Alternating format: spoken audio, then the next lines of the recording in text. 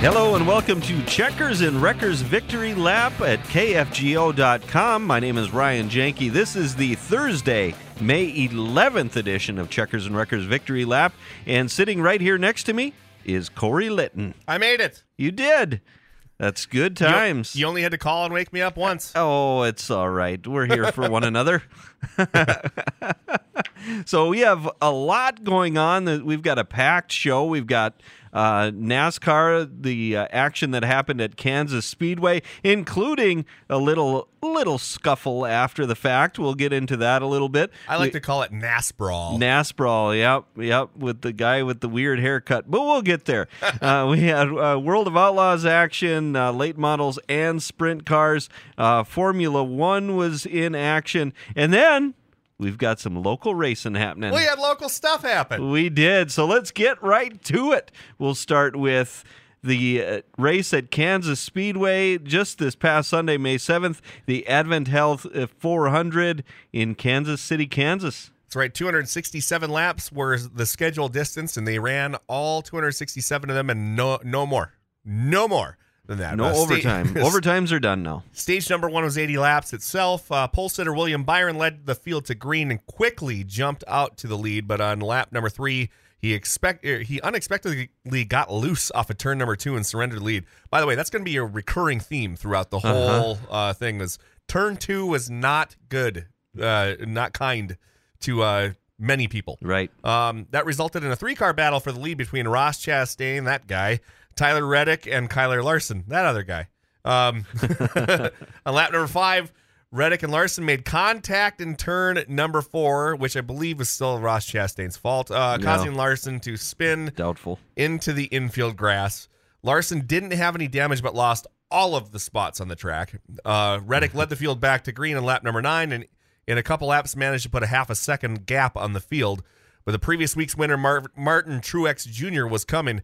Truex Jr. caught and passed Reddick on lap number 29 and brought Denny Hamlin with him.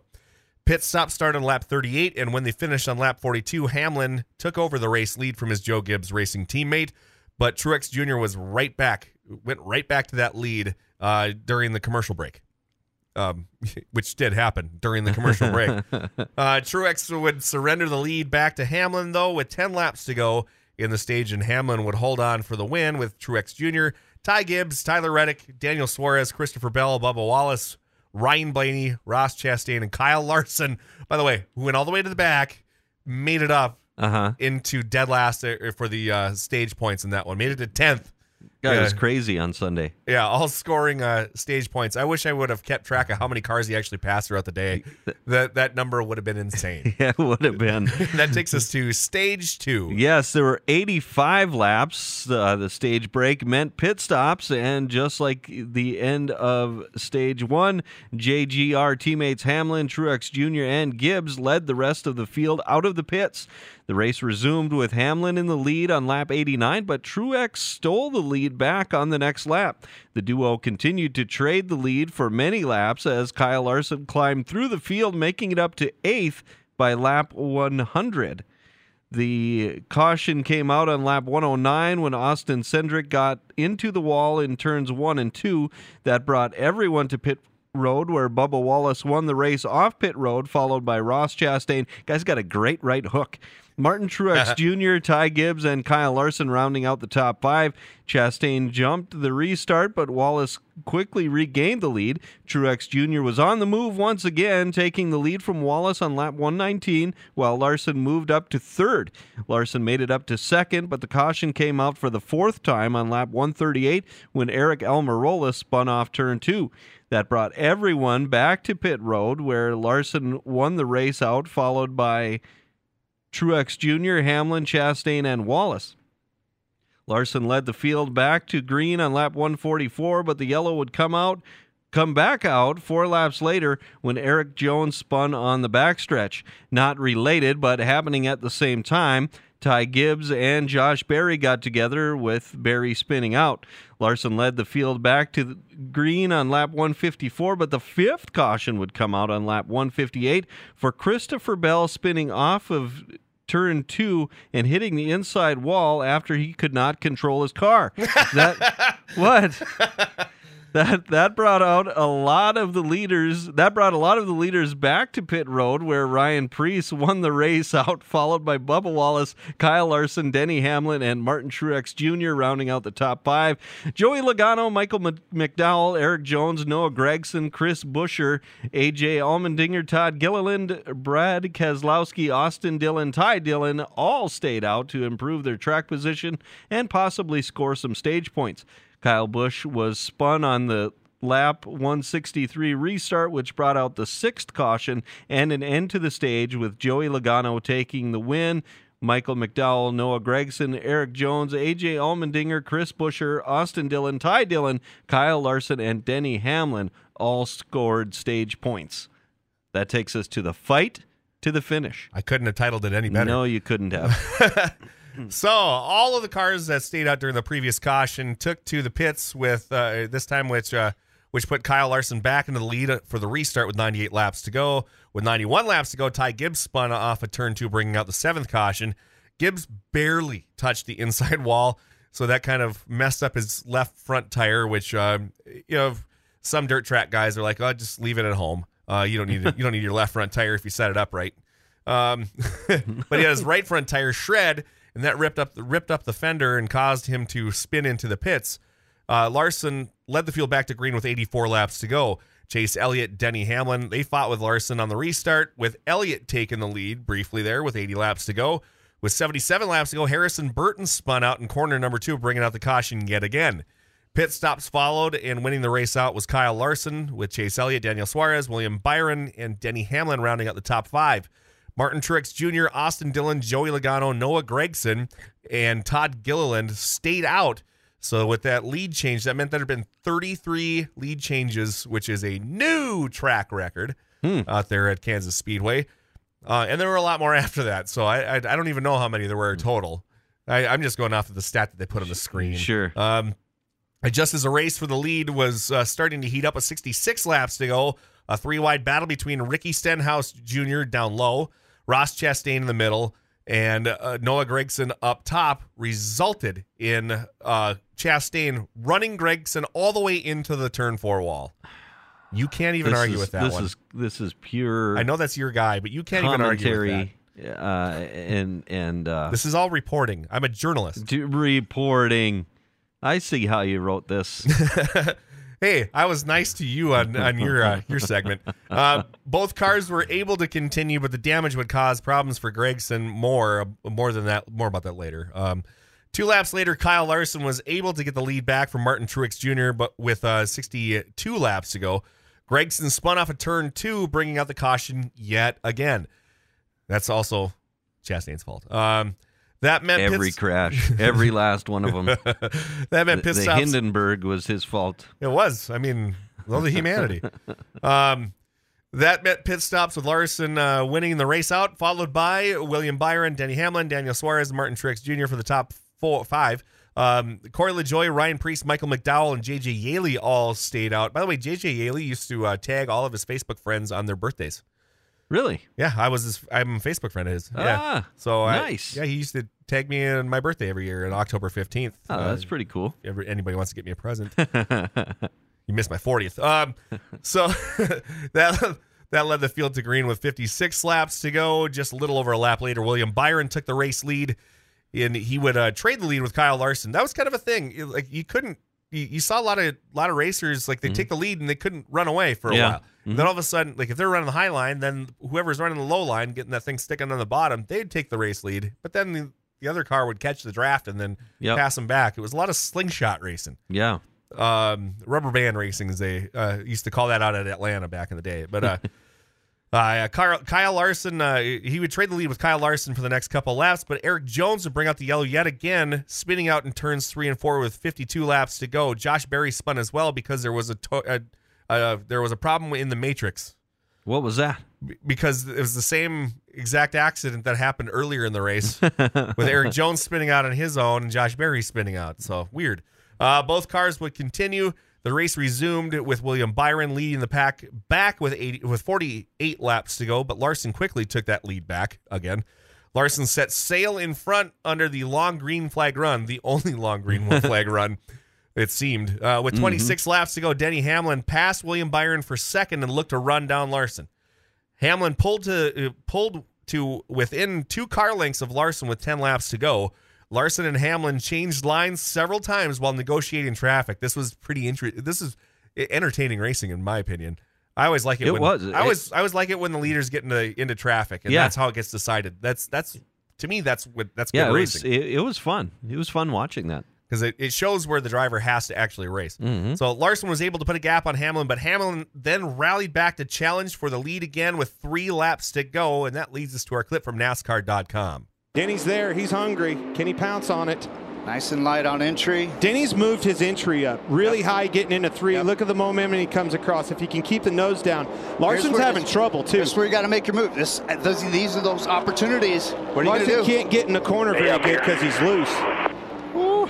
Clear track ahead. Denny just struggling a little bit off, too. But Larson's, see, he's playing with that throttle. Closest he's been. He's going to take a dive bomb. Will he go for it? Bumper, getting ready to look Here inside, he comes. Inside. Clear track ahead. Hamlin on the bottom. Now Larson will have the momentum coming off the top. Denny's going to have to lift again. 2 to go. Denny was patient there. Is there still time? Great racing. This would be a huge corner for Larson if he's got to keep it underneath him. He's been loose. 2 to go, and they will catch more traffic before the checker. That Larson found something on the outside of 1 and 2. Went back up, right up against the wall, rim riding. Likes it up there. Found some speed. No lappers in the way. Denny's played nice so far. He's played nice so far. All right, off turn 4. White flag in the air. 1 lap to go. Sponsored by Credit One Bank. He's going to have one more chance getting into 3. That's where it's going to come. He's right to the bumper of him. Take him now.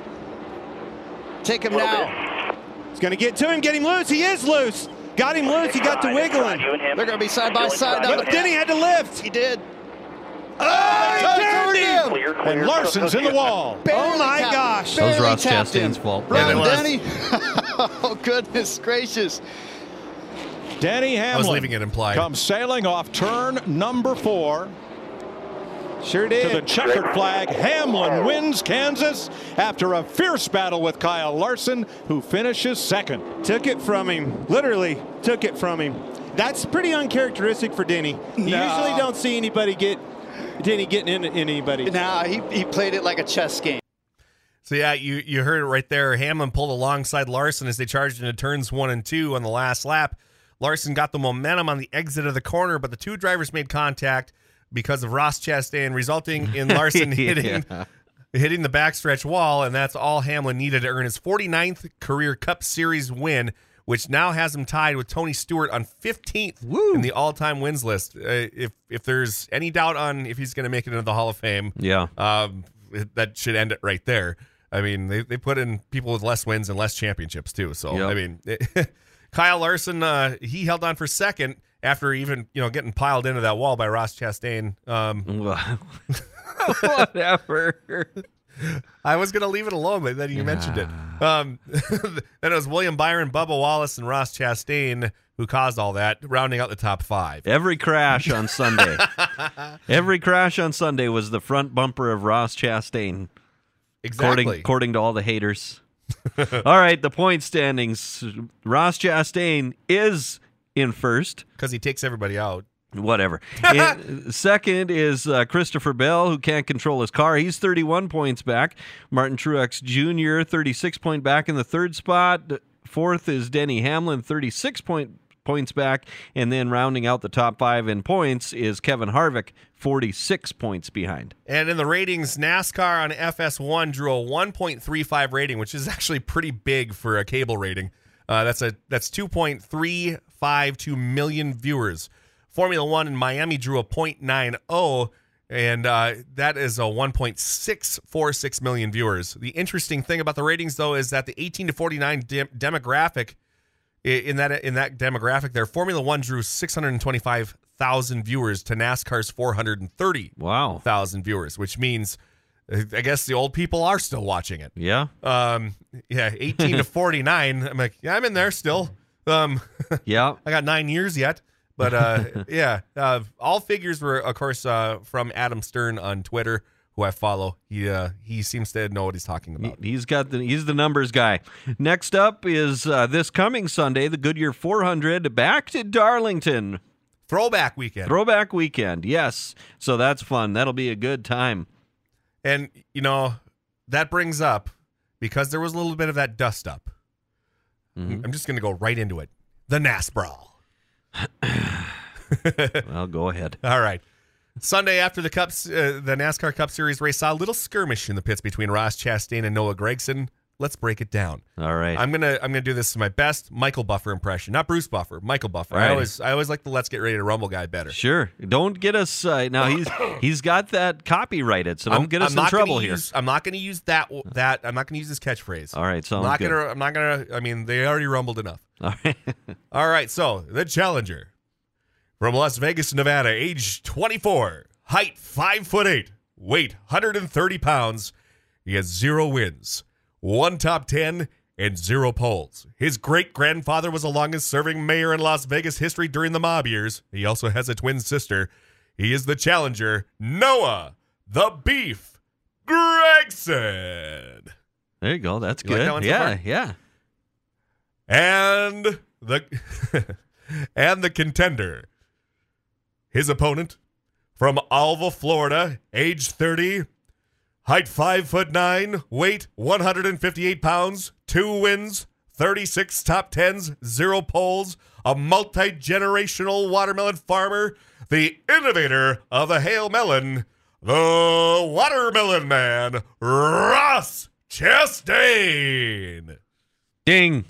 All right. So here's the fight. Noah Gragson comes in looking like Billy Madison's best friend who's mad at the people that keep making fun of him for peeing his pants on that field trip. I was happy about that haircut until this weekend. Now I hate that haircut. Well, I mean, I had a bowl cut too at one point in time, but then I got out of 8th grade. So, yeah. So, Gragson, he grabs at Chastain's fire suit with his left hand, and unfortunately for this challenger here, that's where Chastain hides his throw fists button. Chastain lands a right hand that pops louder than Heartbreak Kid Shawn Michaels when he slaps his leg while delivering sweet chin music. Right there. Gragson attempts to fire back with a right hand of his own, but in comes Darius Rucker from the crowd. Yeah, that was crazy. And he catches Gregson's fist like he's Gina Davis in A League of Their Own. I don't think it was really Darius Rucker, but it sure looked like him. I wouldn't mess with Darius Rucker after that one. After some aggressive hugging, the fight is over. You have to give the decision to Chastain since he definitely landed a clean punch, the only clean punch in there. He did. But Gragson did not quit. No, he if didn't. you go back to the video, you can see that Chastain does kind of put his hands up, and he's not held at that point. Yeah. He puts his hands up when he realizes that there are 2 guys on Noah Gragson, and he's standing there behind, like he is. Yeah. Ready to hit somebody from behind. Yeah. Like he does a lot. Whatever. Rabbit punch. Gragson did not quit. No, he didn't. I cannot wait for round number 2. Yeah, So that's the breakdown I got there from the NAS Brawl. I liked it. The fight. I like. Yeah, it takes me back to the old days. It does a little bit, yeah. Yep. And I sent you the video where it was shot from behind, not like the NASCAR video of it, and you could hear that pop. Yeah, when he hits him. Yeah, it was right in the cheek. And he just, Noah Gragson just continued to stay mad after that. He's probably still mad right now. So, yeah, And it was. I don't think his bowl cut ever moved to the right part of his head again after that hit. No, it spun a little bit. We're not going to play it here, but if you get online, you can find. I saw it on NASCAR's Facebook page. Kyle Petty, actually, of all people, broke it down a little bit and why you should be loving Ross Chastain. I liked it. I thought that was hilarious that he said that kind of stuff because he was the biggest whiner of his era when people drove dirty. To his credit, though, and again, you can go online, find it. Just I don't know what you would search. Kyle Petty discusses Ross Chastain, whatever. It's like a 2-minute video, but he goes on to talk about how he sees in Chastain that same fire in the belly that the old guys had, like Richard Petty and Dale Earnhardt, and he says in that little video, "I never had that." That's the only honest thing he said in probably Probably 30 years. Other than that one time when he was talking about Darlington and said that if they were to fill that thing full of water and stock it full of fish, he'd probably not catch anything. That's funny. If that was Danica Patrick, he would have been absolutely lighting her up. Because I still remember there was a couple times where there were some incidents involving Danica Patrick, and he absolutely lit her up in that one. So I'm wondering who paid him to do that, because it seems like he was paid. It was very infomercial-ish. It did. If you listen to his delivery alone, it sounds like he had a script. And now the Pocket Fisherman. He wrote it out ahead of time. That's all right, though. It's more scripted than our show. All right. Okay, we move on to our winter views portion of Checkers and Wreckers Victory Lap podcast. We have Mark Dobmeier on the phone. Mark is the driver of the number 13 Buffalo Wild Wings sprint car. He is from Grand Forks, North Dakota. Mark, welcome to Checkers and Wreckers Victory Lap. Well, thanks for having me on. I appreciate it. Mark, you've had quite the career already in your life. 266 total wins, I believe, is what I got from the statistician superstar Mike Speaker. He'd be pretty accurate. He's kind of spot on. He's on point on everything. So, I know, like 144 wins at River City Speedway alone. I mean, that's pretty awesome out there. I mean, just for one to start off with on that one. I mean, what kind of got you into racing? Well, my father raced before I did. Because I was growing up, he was always running sprint cars, and he actually started in late models, worked his way up to sprint cars over the years, and then he spent the majority of his career in sprint cars. He's always kind of a local racer here in Grand Forks and with the NOSA organization. He got me started young, I guess you could say. I was 6 years old when I tried to start racing go-karts, and apparently I had to be 8. So, like, the first time I showed up at the track, they sent me away because I wasn't old enough. So came back when I was 8, and then started racing go-karts, had a lot of success there, and won several state and track championships. And then when I became a senior, I believe it was, in high school, I was your average C student before that, and he kind of threw a carrot out for me. He was at the point where he was traveling a lot with the disabled American veterans. So he wasn't going to be able to make all the shows. So when I was a senior, he threw out the carrot that if I got on the honor roll all 4 quarters, he'd let me take over the sprint car full time. So all of a sudden, I turned into a good student somehow and got on the A and the B honor roll for all 4 quarters, and took over sprint car racing from there. And then it kind of was a snowball effect. I guess I started running locally and running here right at River Cities and the NOSA group, and started winning quite a few races. We were always looking for, what's the next thing to do or the next step. So started going to Houston Speedway, and then we started winning a few races there in Sioux Falls, South Dakota.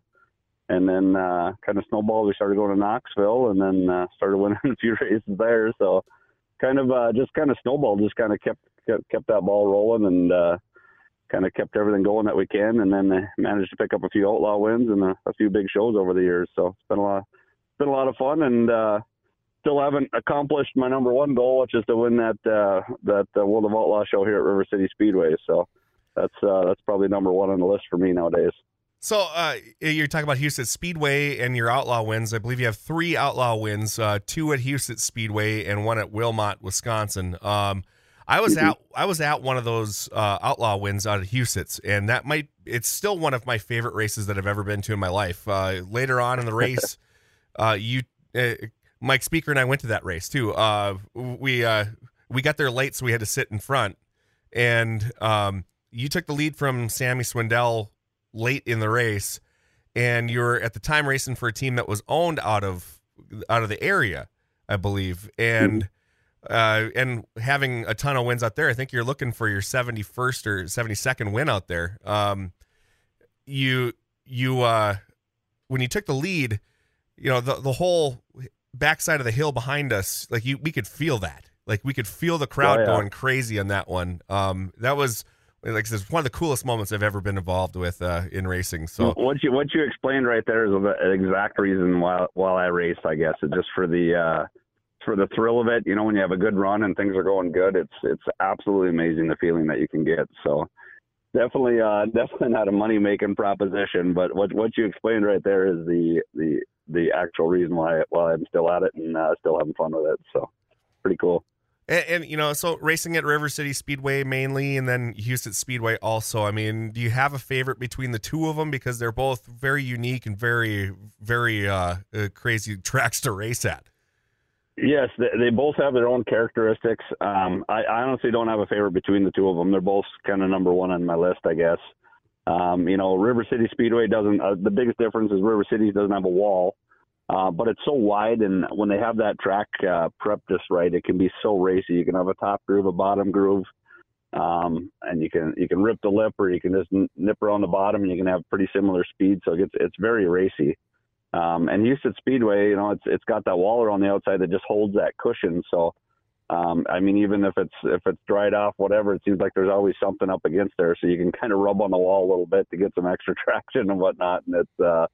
They just got their own characteristics, but at the end of the day, they're both kind of top on my list, I guess. So this year, our primary focus is Houston Speedway. I think I won 5 or 6 track championships there, and just after these injuries, everything, I want to get back and kind of show my speed that we can have there and whatnot. We figured out a lot of things last year and kind of did a lot of learning. So tried a bunch of stuff, and I think we finally come across some stuff there towards the end of the year. So looking forward to get back there and trying to win that track championship again, and between that and the Outlaw win are kind of the two number one things on my list this year.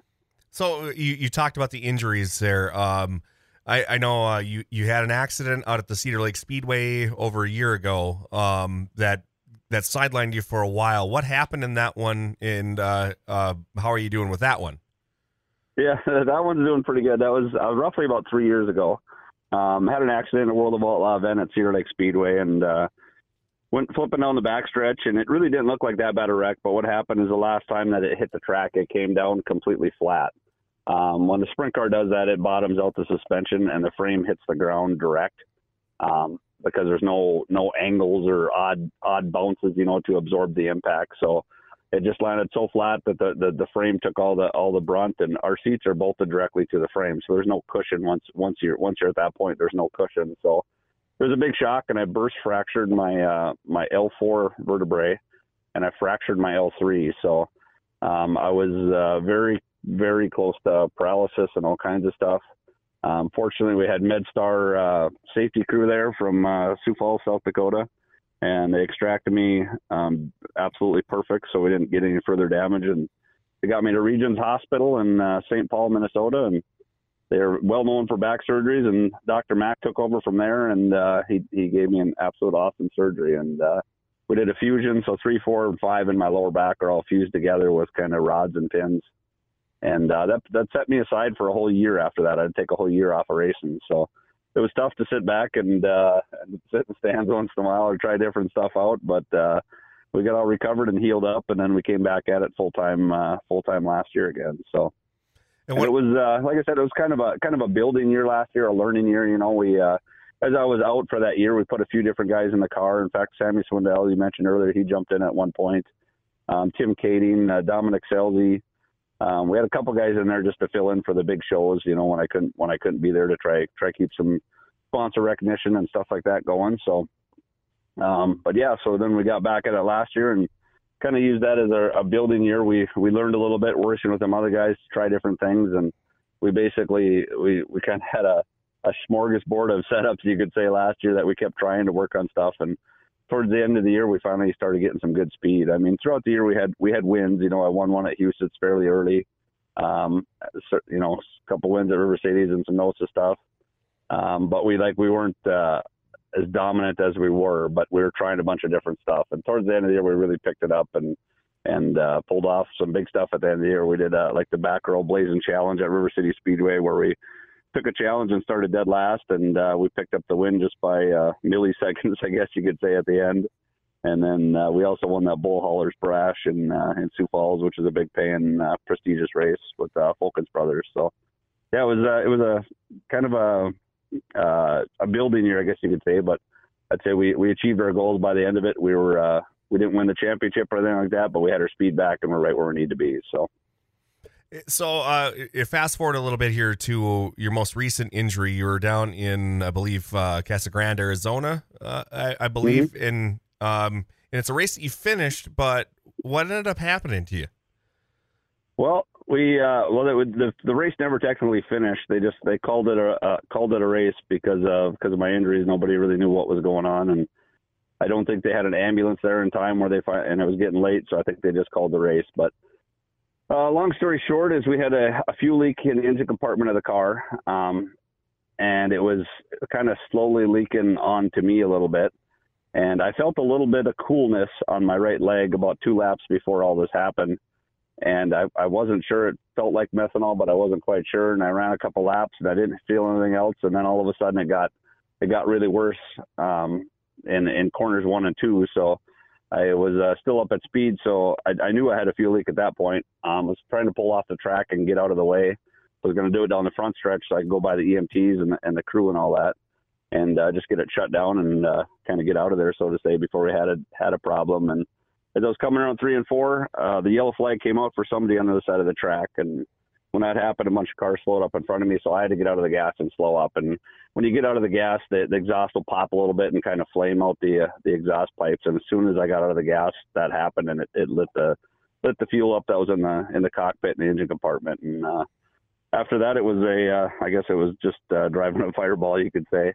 But I heard the woof. I knew what was going on, and I think I made all the correct decisions. I got right to the bottom of the track to get out of the way of the cars, and I spun it into a 180 to get stopped as fast as I could, and I unbuckled and jumped out of there, and I just started rolling on the ground. And they said I rolled for about 150 feet. It was a little bit of time before the safety crew got to me. I don't know if they were distracted because they had the car that was spun out on the other side of the track or what, but that's kind of one of them deals. So the problem was my leg had some fuel on it, so it had the fire had the ignition source right there. So I was rolling around, but it wouldn't go out. It was like, it was a dried off racetrack, so it was like rolling around on concrete, basically trying to put a fire out. There was no grass or nothing to kind of muffle it. So it took quite a bit of time, but we got the fire out.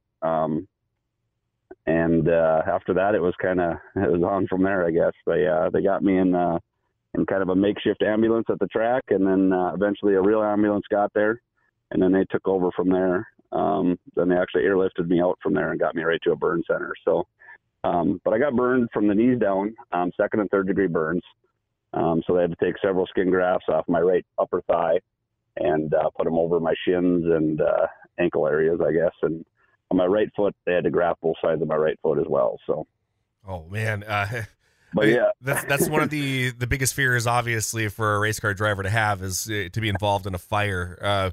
When that thing went up, I mean, how does like time move in that situation there? Like how long? It's kind of weird. Like I knew what was going on, and I just I don't know if something took over, and I didn't panic. It was kind of one of them like nightmare situations, I guess, that I didn't wake up for the nightmare part of it. But I think, like I said, I made all the right decisions. I didn't panic. I held my breath, so I didn't breathe any of the fire in, and got to the side and got stopped as quick as I could. And even unbuckling, you're trying to do it methodically. You're trying to get out as fast as you can, but at the same time, you kind of got to do it methodically a little bit, because if you get tangled in your belts or something, you're stuck. You're not going to get out of there. So even unbuckling in the fire, I just kind of unbuckled and just jumped and threw the belts to the side and then jumped out as fast as I possibly could. But it was, it's kind of one of them weird deals. But fortunately, I got to a good hospital there in Phoenix, and had great medics there that took care of me. And then they did some skin grafts there, and I was there for 10 days. After that, they were willing to sign me out, or I was willing to do enough stuff to prove to them that I could make it home, basically. And got on a first class flight one day and got back to Grand Forks. After that, I had to go to Minneapolis for all my burn care around there. And as soon as I went down there, they immediately said right away more skin grafts on the foot. So we went back down there for one more surgery, and then after that, it's just been the recovery time. So how long of a recovery time are we talking about here with having those burns like that? Well, our timing was about as I don't know. It's timed out pretty well, actually. It takes a long time. Burns they're extremely painful, and it's just kind of an ongoing ache or agony, and just doesn't go away at the end of the day. But it takes a long time for the skin to heal up. But once it's sealed, they say, so your skin is sealed over, there's no more scabbing or any of that stuff. Then you're pretty much where you're going to be. And actually, like almost to the day, you could say, like today, last night, I do dressing changes every night with my leggings and all that kind of stuff. And last night, you could pretty much say that I'm completely 100% sealed up now. I had a little bit of open sores on the side of my left foot, and they actually like pretty much just finished getting sealed up in that. So I'll be able to, the plan is to be able to start racing on Friday tomorrow here at River City Speedway, and then hit Sioux Falls on Sunday, and hopefully hit the ground running and get right back to her. Well, and that's incredible too, that you've healed up so well and so quickly out there. Do you have any issues with like range of motion or anything after the burns? Oh, definitely. There was a lot of that. Did a lot of PT over here with Power and Sanford Fitness right by Shields here in Grand Forks. Amanda there took care of me, and we've been hitting that 2 to 3 times a week and kind of blasting that out. When the last graft surgery, they had the foot they did one side of both sides of the right foot, and then the Achilles tendon area is what got grafted. So when they were done, they didn't want me to move for a week, and they had my foot kind of in, you could say, throttle down position, kind of pointed down. And it was wrapped up, so I couldn't move it. So for a whole week, and then once they took the wrap off, they're basically like, "Yeah, go ahead and move it." Well, it was stuck that way for a week, so I could, to start with, I couldn't even lift up my foot. So it just took a while to get that range of motion back, I guess. But it's finally got there, and kind of got the skin loosened up. Obviously, the skin from all the burns is really tight in the ankle area, where you got all that motion. So. I've been using a lot of lotion, a lot of PT, and things are just finally starting to come around now. The last 3 weeks, I've had a lot of progress, and feel to the point where I'm comfortable enough to give her a whirl and have some fun here again. Well, some people say that you really don't lift up your foot anyways when you race. As fast as you are. Yeah, that's true. We have a little problem burning up tires once in a while, but yeah. So, you're in the middle generation of a 3-generation racing family. You have your 2 boys are racing too, right? Yep. So I got both my boys started in go-karts. Now you can actually start at the age of 5. So right at the Forks Karting Association up here in Grand Forks, right next to River City Speedway. And, that's the best place that anybody can start racing, to be honest. It just gets you all that seat of the pants feel and kind of get used to everything. But so I got them started racing at 5, and they're both going pretty strong. And then last year, my youngest guy kind of came to me one night. He goes, "Dad, I don't want to race." So he raced for the first half of last year, and then he took the last half of the year off. But he's battling some acid reflux and some asthma issues, and I think that was what attributed to it. So we got that fixed, and it sounds like he's probably going to give her a whirl here again this year. So yeah, it's a lot of fun. It's a lot of work at the same time, but it can be enjoyable work. If you're out at the shop pretty much every night, the kids can come out there and hang out and have fun and tear around and all that kind of stuff. So it's a family event, a family thing, and so it makes us stick, I guess. Another cool moment that I got to be a part of was after you had your first, after you had your back injury.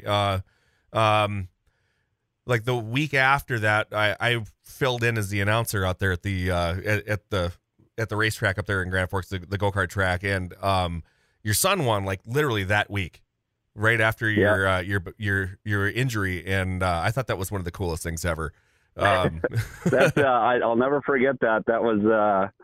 Probably one of the most memorable nights for a few reasons, but that was during COVID too, so there was all kinds of rules at the hospital. So actually, when I was sitting there for that a little over a week, I guess, at Regions the first time, my wife could only come up to the hospital for 1 hour a day.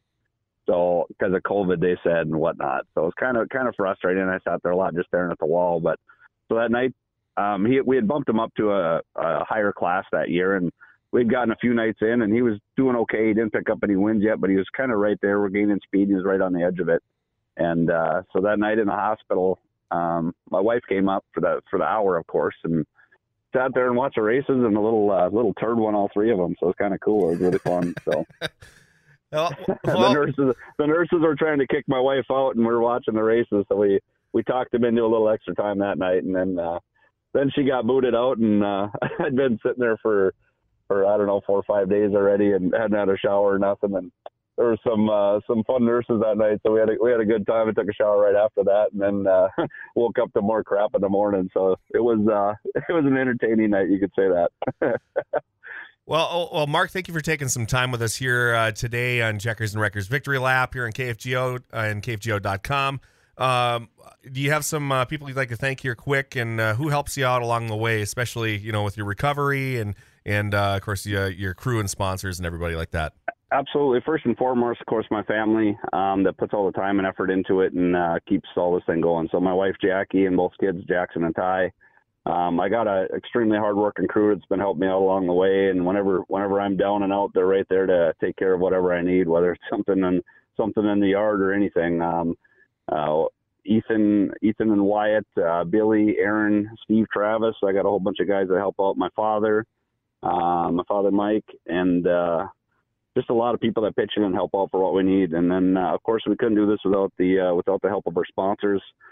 First and foremost, Buffalo Wild Wings, who also extremely stepped up to the plate in this whole deal and helped out a lot with hospitality and getting my wife and friends where they needed to be to take care of stuff here and take care of me. So with Todd and Susan Hayes at Buffalo Wild Wings, Belster Motors, the Kalb Steed, Kello Trucking, GOB Transport, Snap-on Tools with Steve Arnold up here in Grand Forks, Dave Lunstra, who is the guy that actually, when you were talking about the Outlaw win, that's who I did race for back then, and we're still great friends, and he helps me out a lot throughout the year. In fact, he just got me a couple fire suppression bottles the other day, so I figured that'd be a good thing to put in the car. K-Star Ag Services and Lean Packaging, Danielle's Clean Service, all these guys are what helps me get out here every week, so appreciate them.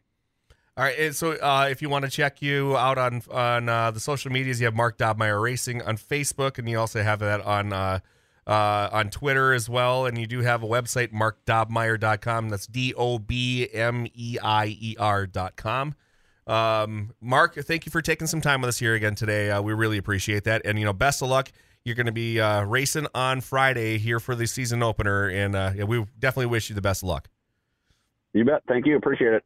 Thank you, Mark. You bet. Have a good one. Yeah. All right, moving on to World of Outlaws. They had late models and sprint cars running last week, Thursday, May 4th, and Friday, May 5th. We'll start with Thursday. That seems like the right place to start. Yeah, let's start a little. We'll start at the beginning. Sure. Sounds good. Thursday, May 4th is Dairyland Showdown, Mississippi Thunder Speedway in Fountain City, Wisconsin. It's supposed to be a 3-day event, but unfortunately, the rest of it rained out. Mm-hmm. Qualifying feature number 1 on Thursday, May 4th. Jake Tim led 24 3/4 laps, but in the first qualifier, but made contact with a lap car that took him out going into turn number 3 in the last lap. That handed the win over to Brendan Shepard with Stormy Scott and Shannon Babb rounding out the top 3. Qualifying feature number 2, a great battle raged among Brent Larson, Cade Dillard, and Bobby Pierce at the midway point of the qualifier number 2, but that ended when Larson and Dillard got together, causing Larson's car to nose into the backstretch wall. Clearly Ross Chastain's fault. Exactly. Dillard ran away to take the win, with Pierce finishing second and Nick Hoffman taking the third spot. Unfortunately, rain forced the cancellation of the rest of the weekend's events, as you mentioned earlier. Yeah, and that moves us to the sprint cars here Friday, May 5th, and Saturday, May 6th. It's the Let's Race 2 at Eldora Speedway in Rossburg, Ohio, the very famed racetrack, Tony Stewart's racetrack. Friday, Logan Schuard had all he could handle from Rico Abreu on Friday, but managed to take the win, with Abreu finishing second. Donnie Schatz finished in the third spot. Donnie Schatz was there. He had a chance to win it, but just came up a little short. Yeah. Saturday night, that's night number 2, saw Abreu having his hands full with Donnie Schatz for the last half of the feature, with Abreu getting his third win of the year. Schatz recorded his best finish of the year so far, and David Gravel finished in the third spot. Yeah, Rico Abreu is having like the best Outlaws year that he's had in his entire career. He's now working out with Brad Sweet, and it seems to be working out for him. So it's too bad he's not running a full season with them, because he'd probably be right up there in the national points right now. But Wednesday, May 10th was the Lincoln Speedway in Abbottstown, Pennsylvania. The Concrete Kid, that was last night. The Concrete Kid, Anthony Macri, threw him over his shoulder, as they say. He bolted that car to the top of the racetrack in the last couple of corners and ran around Brett Marks on the last corner to win on Wednesday night, to win the Gettysburg Clash. Brett Marks finished in that second spot. David Gravel finished in third. Donnie Schatz finished in 11th in that one. All right, and so the point standings now, number 1, Brad Sweet has 2,514. He leads the way. Second is David Gravel, 24 points back. And third, Carson Macedo, 28 points back. And Donnie Schatz is in the 6th spot right now. He is 180 points behind. By this time last week, he was in 9th place, way more out than that. So that just goes to show you 2 to 3 decent races can really kind of eat away at that whole thing. It's a long season. And this weekend, they are back in PA Posse Land. They're Friday, May 12th and Saturday, May 11th, Williams Grove Speedway, Mechanicsburg, Pennsylvania, bucket list track. All right, then we move on. We had some Formula One action on Sunday, May the 7th. They were at Miami Grand Prix. Yeah, they're right in America. Mm-hmm. The first of 3 races that are going to be held in America this year. Okay. Last week's winner, Sergio Perez, took the lead at the light, but the Red Bull teammate Max Verstappen made short work of the grid by the time that the pit stops started up. Pit strategy put Perez back out front, but Verstappen would regain the top spot with 10 laps to go, built up a 5-second lead over Perez and a 20-second lead over Fernando Alonso at the end of the race out there. So that was a big runaway from there. Yeah, it was. Apparently, he does not like losing to his teammate. Point standings in the number 1 spot is Max Verstappen with 119. Sergio Perez is 14 points back in the second spot. And in third, Fernando Alonso, 44 points behind. I'm going to do my best in this one here. What's next? It'll be Sunday, May 21st, the Italian Grand Prix Autodromo Enzo Dino Ferrari. At Imola. Yeah, know that one. That's the track that unfortunately we lost Ayrton Senna in 1994. So sure. Yeah. All right. Hey, that brings us to some local racing. That's right. We had a local race. Woo! Mother Nature let us do this. On Friday, May 5th, I-94 EMR Speedway season kicked off out there in Fergus Falls in the street stocks.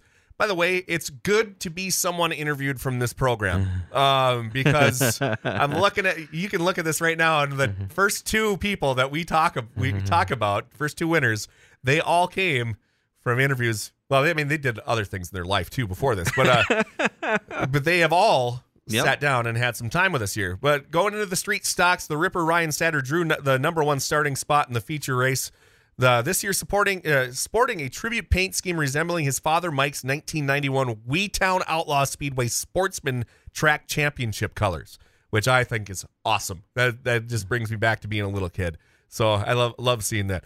Satter had a hard-fought battle with the red-headed rebel Scott Bintz for the first couple laps till the Ripper broke free, with the assassin Kyle Anderson following closely behind him. A caution slowed the field with 3 to go, which allowed Jeff Ekdahl to challenge for the lead, but Satter was able to hold him off for career win number 104 over Jeff Ekdahl and Kyle Anderson. Yeah, that moved us to the Midwest Modifieds, the Wild Man, Nate Reinke. He jumped out to the lead on the Right on the drop. Right on the drop of the green and never looked back. Reinke outran the likes of former Wissota national champion, the Nightmare Lucas Rodin, and Mike Nichols by almost 4 seconds for his first win of the year.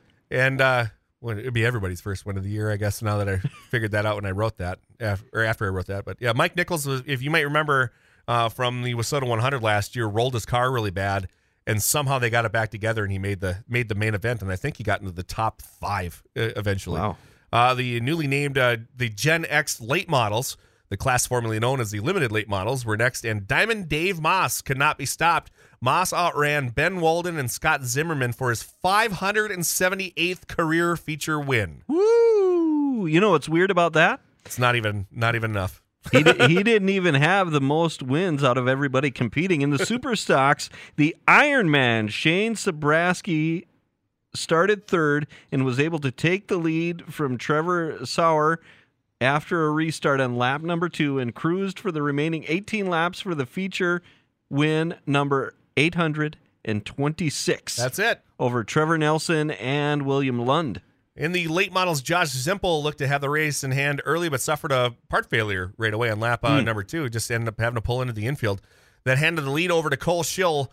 Bryce Sword caught Schill and took a shot at the lead in the last set of corners, but Schill was able to fight off Sword and outran Cole Searing for his first career I-94 EMR Speedway win. Yeah, and that took us to the modifieds, the race of the night. That went to the modifieds where Lee Gross and Dustin Strand raced side by side in traffic, trading the lead several times. Gross won the drag race to the line for his first I-94 EMR Speedway win over Dustin Strand and Shane Sabraski. Yeah, so, 826 some wins. I guarantee you he has over 3,000 second and third place finishes. How many top fives? Yeah. Good grief. He's, one of the best. And that rounding out the night was the short trackers where Matt Dittman passed 5 cars in the first 3 laps to take the lead and looked like he had it all won at that point. But a caution with 3 laps to go stacked the field back up. Dittman took the low side, but Peter Martin went on the high side and stole the win in the last 2 corners, with Dittman finishing in second and Travis Olofsson finishing in third. All right, that took us to Dakota Speedway, the Mandan Meltdown.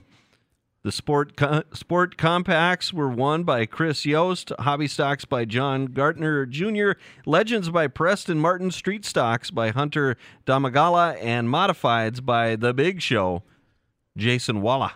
And you did say that right. You did say Hunter Damagala's name right, but it could be a little bit better. We got to go with another friend of our show, sure, Larry McFall's way of saying it. And the greatest name in racing, Hunter Damagala! Now we got to give an attaboy out to Fargo's Timmy Tortilla Estenson. Okay. He went down to California, Missouri, which, even trying to read that myself almost makes my head explode. But at the Double X Speedway Sunday night and scored win number 1 in his first win in a 410 sprint car. Awesome. After having well over 100 wins in a legend car and probably even more than that in a go-kart. So, yeah, all right, great job, Timmy. Yeah, attaboy, Timmy Tortilla. All right, so what's happening? All right, so Thursday, May 12th, as what we have right now, and I just got a notification as we were doing as we finished up with the interview with Mark Dobmeier here. I don't have a breaking news sounder. River City Speedway has canceled their season opener for this weekend. They're going to move it back a week. So Thursday, May 12th, right now, all we have going on right now is Red River Valley Speedway Test and Tune in West Fargo, and then the I-94 EMR Speedway driver meet and greet. They're going to bring, so they have the track's built in basically a bowl. Okay. And they're going to bring the cars up basically around the crowd. Okay. And you can go around and meet and greet the drivers and stuff. And nice. One of the cool things. That's going to be at 7 o'clock on Thursday, May 12th. And we're going to move on to Saturday, May 13th. Viking Speedway, the 58th season opener, Midwest Modified Special in Alexandria, Minnesota. Start time 6:30. The North Central Speedway in Brainerd has a 6:45 start time. This is all on Saturday, May the 13th. Ogilvie Raceway, UMSS Sprint Cars at 6:30, and then Devil's Lake Speedway, NLRA Late Models in Prairie, North Dakota. That is a 7 o'clock start time. And then Sunday, May 15th, only a couple of things going on here as of now. I just checked as we were going through this too. Sure. Casino Speedway is still on for Mother's Day season opener in Watertown, South Dakota, 6:30. And Granite City Motor Park Mother's Day special with vintage modifieds in Sauk Rapids, Minnesota at 6 o'clock. All right. Well, there we have it. Action-packed episode here. Thanks again to Mark Dobmeier for coming on. And, hey, you remember you can check us out anywhere you find your podcasts. You can go to kfgo.com, and you can find Checkers and Wreckers Victory Lap podcast. And don't forget, every Friday morning, that includes tomorrow morning at 6:40 on 790 or 104.7 KFGO with the KFGO Morning Crew. Corey Litton will have the fastest 5 minutes in racing. That's right. We timed it last week, and it was 4 minutes and 10 seconds. So, yes, definitely really? Fastest 5 minutes. That's very fast. Quick time. All right. Thanks for joining us. We'll see you next time.